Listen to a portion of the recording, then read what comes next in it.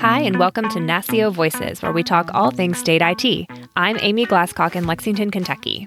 And I'm Alex Whitaker in Washington, D.C. Today, we've got a very special NASCIO Frequently Asked Questions episode. We've never done one of these. We're excited to bring you the answers to everyone's frequently asked NASCIO questions. We asked the NASCIO staff what each of their number one questions are, and today we'll be answering them for you. From logistics to conferences to policy, there's a question here for everyone. Let's get started. Okay, Alex, maybe we should just start with your most frequently asked question. It's probably no surprise to anyone, but what is it? Yes, I think most people could guess, but the question that I get the most is, when is the state and local cybersecurity grant program Notice of Funding Opportunity, otherwise known as the NOFO or guidance, coming out?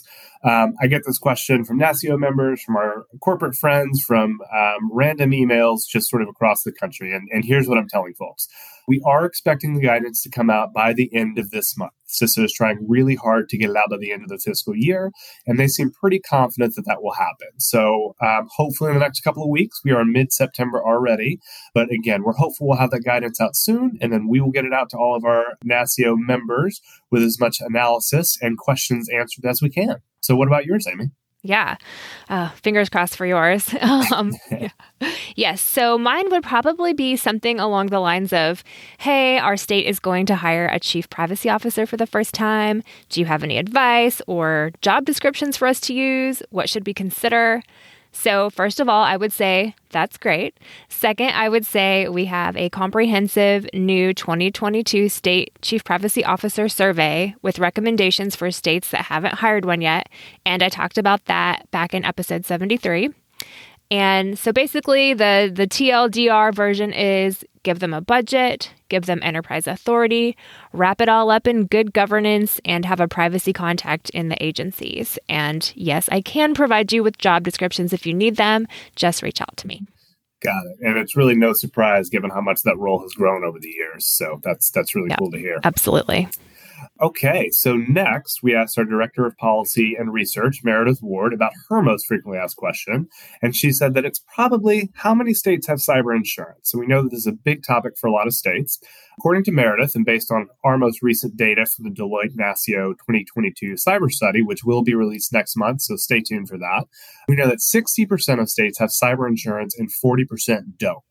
However, she goes on to mention that with increasing premiums and insurance companies placing tighter restrictions on payouts, a lot of states are really considering changing paths, and that a handful of states currently identify as self-insured. Meredith expects that other states are going to explore this option or other alternatives in the coming year. So certainly a changing landscape for cybersecurity insurance. Yeah, absolutely. We hear about this a lot and from the privacy side as well. So good to know. All right. Our next FAQ comes from our membership and sponsorship manager, Lori Rempe. She often gets asked by corporate members, how can I exhibit at a NASCIO conference? And she always explains that NASCIO events are not trade shows, but they're really more networking and educational events. And there are actually no opportunities for exhibit spaces or booths. But instead, we really invite corporate members to sit side by side with their government business partners and discuss issues facing the information technology field. Yeah. So obviously that's a great question if you've never been to a NASCIO conference before, because so many associations do have exhibit halls. But NASCIO actually got rid of their event spaces like that years ago. So not something that we do. Yes. And we actually have a pretty hilarious video we made with our Corporate Leadership Council chair and vice chair in 2017 about this that involves me doing some physical slapstick humor. So we'll put a link in the show notes if anybody wants to watch that. I haven't seen that. I got to check that out. Yeah.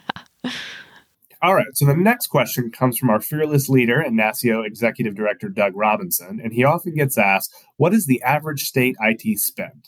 So Doug's talked about this quite a bit. He says that he's found it to be a fairly universal 2% or so over the year, but he does provide some disclaimers that this is kind of a tough number to capture accurately for most states, unless it's actually required by statute or a policy directive.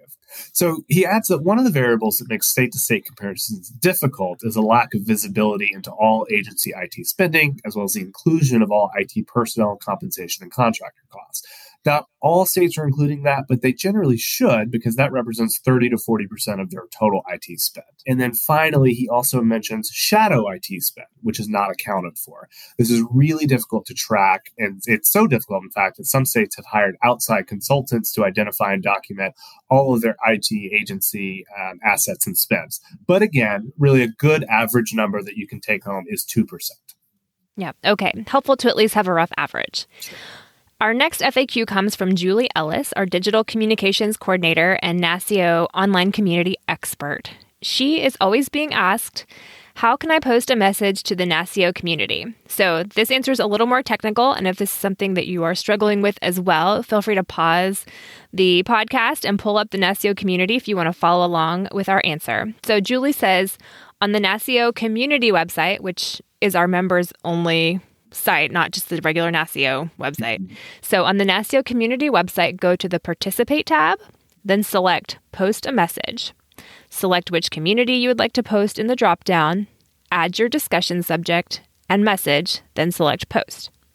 You can also do this from an email. So from an email for a particular discussion group, you can use the post message link located at the top of the discussion email. So an email that you have in your inbox.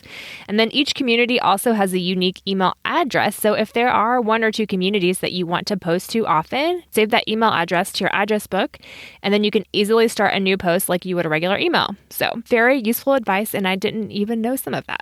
I didn't either. Great to know. And we should also mention that you can set up a Guru Gab session with Julie if you want some additional guidance on using the NASCIO community. She'd be happy to assist you with that. And Julie has a great overview of everything that we do in the community. So encourage you to do that if you've got questions. So next we asked friend of the pod, Emily Lane, our program and brand director, about her frequently asked questions. And she said that she often gets asked, how can I speak or present at a NASCIO conference? She says the best way to be involved in conference programming is to be actively engaged in NASCIO all year, and that many of the projects and initiatives we feature in sessions come to our attention through monthly forum calls, and that the forums are also a great way to share your expertise around a certain topic. Amy and I run our own forums, and we found that's also really a great way to kind of just be involved in NASCIO. So check out those forums and attend them if you're interested. Yes, for sure. Also, Emily told us that unlike many other organizations, we don't issue a formal call for speakers. In our model, the programs committee helps set the direction of agenda topics, and those topics are independent of predetermined speakers. So we're picking the topics first and the speakers later, not the other way around. A few months before each event, you'll see an idea roundup, and this is to help staff and the committee in making those decisions, but again, is not a formal submission. And she goes on to say that we focus on case studies and real-world examples in our conference sessions. So if you are a state or work with a state and have something you'd love to share and would be useful to others, please let Emily know, because it's helpful for her to know what members are working on to help find the right stories for the right sessions. And for that matter, let us know too if it's something that you wanted to present in a forum, which could end up at a conference. Absolutely. Amy and I are always looking for good forum topics, so please feel free to reach out to us. Next, does NASCIO book my hotel room for a conference? This comes from NASCIO Deputy Director Lisa Thompson. The short answer is yes. If you are a state member, NASCIO does book your hotel room for the annual and mid-year events because state member dues include prepayment for hotel and travel to those events. Nice. Well, I guess we talked about doing like a mini lightning round for this episode, so we don't have a guest, and you've heard a lot from us. So Alex and I are going to talk about our favorite NASCIO memory so far. So Alex, you have more limited time with NASCIO than me. So what is your favorite memory? I do. I just started in February. And as some folks may know, that was a busy month for me. I had the birth of our second child and started my job at NASCIO. But that whirlwind has been awesome. I would say the best memory I've had so far was probably our leadership summit in Providence. In addition to just Providence, a great place to visit, and we had a lot of fun. It was just so cool seeing a meeting and a conference with so much just engagement among your peers and folks really talking about the problems and the successes in the States when it comes to these IT issues. That was probably my favorite memory so far. Awesome. How about yours?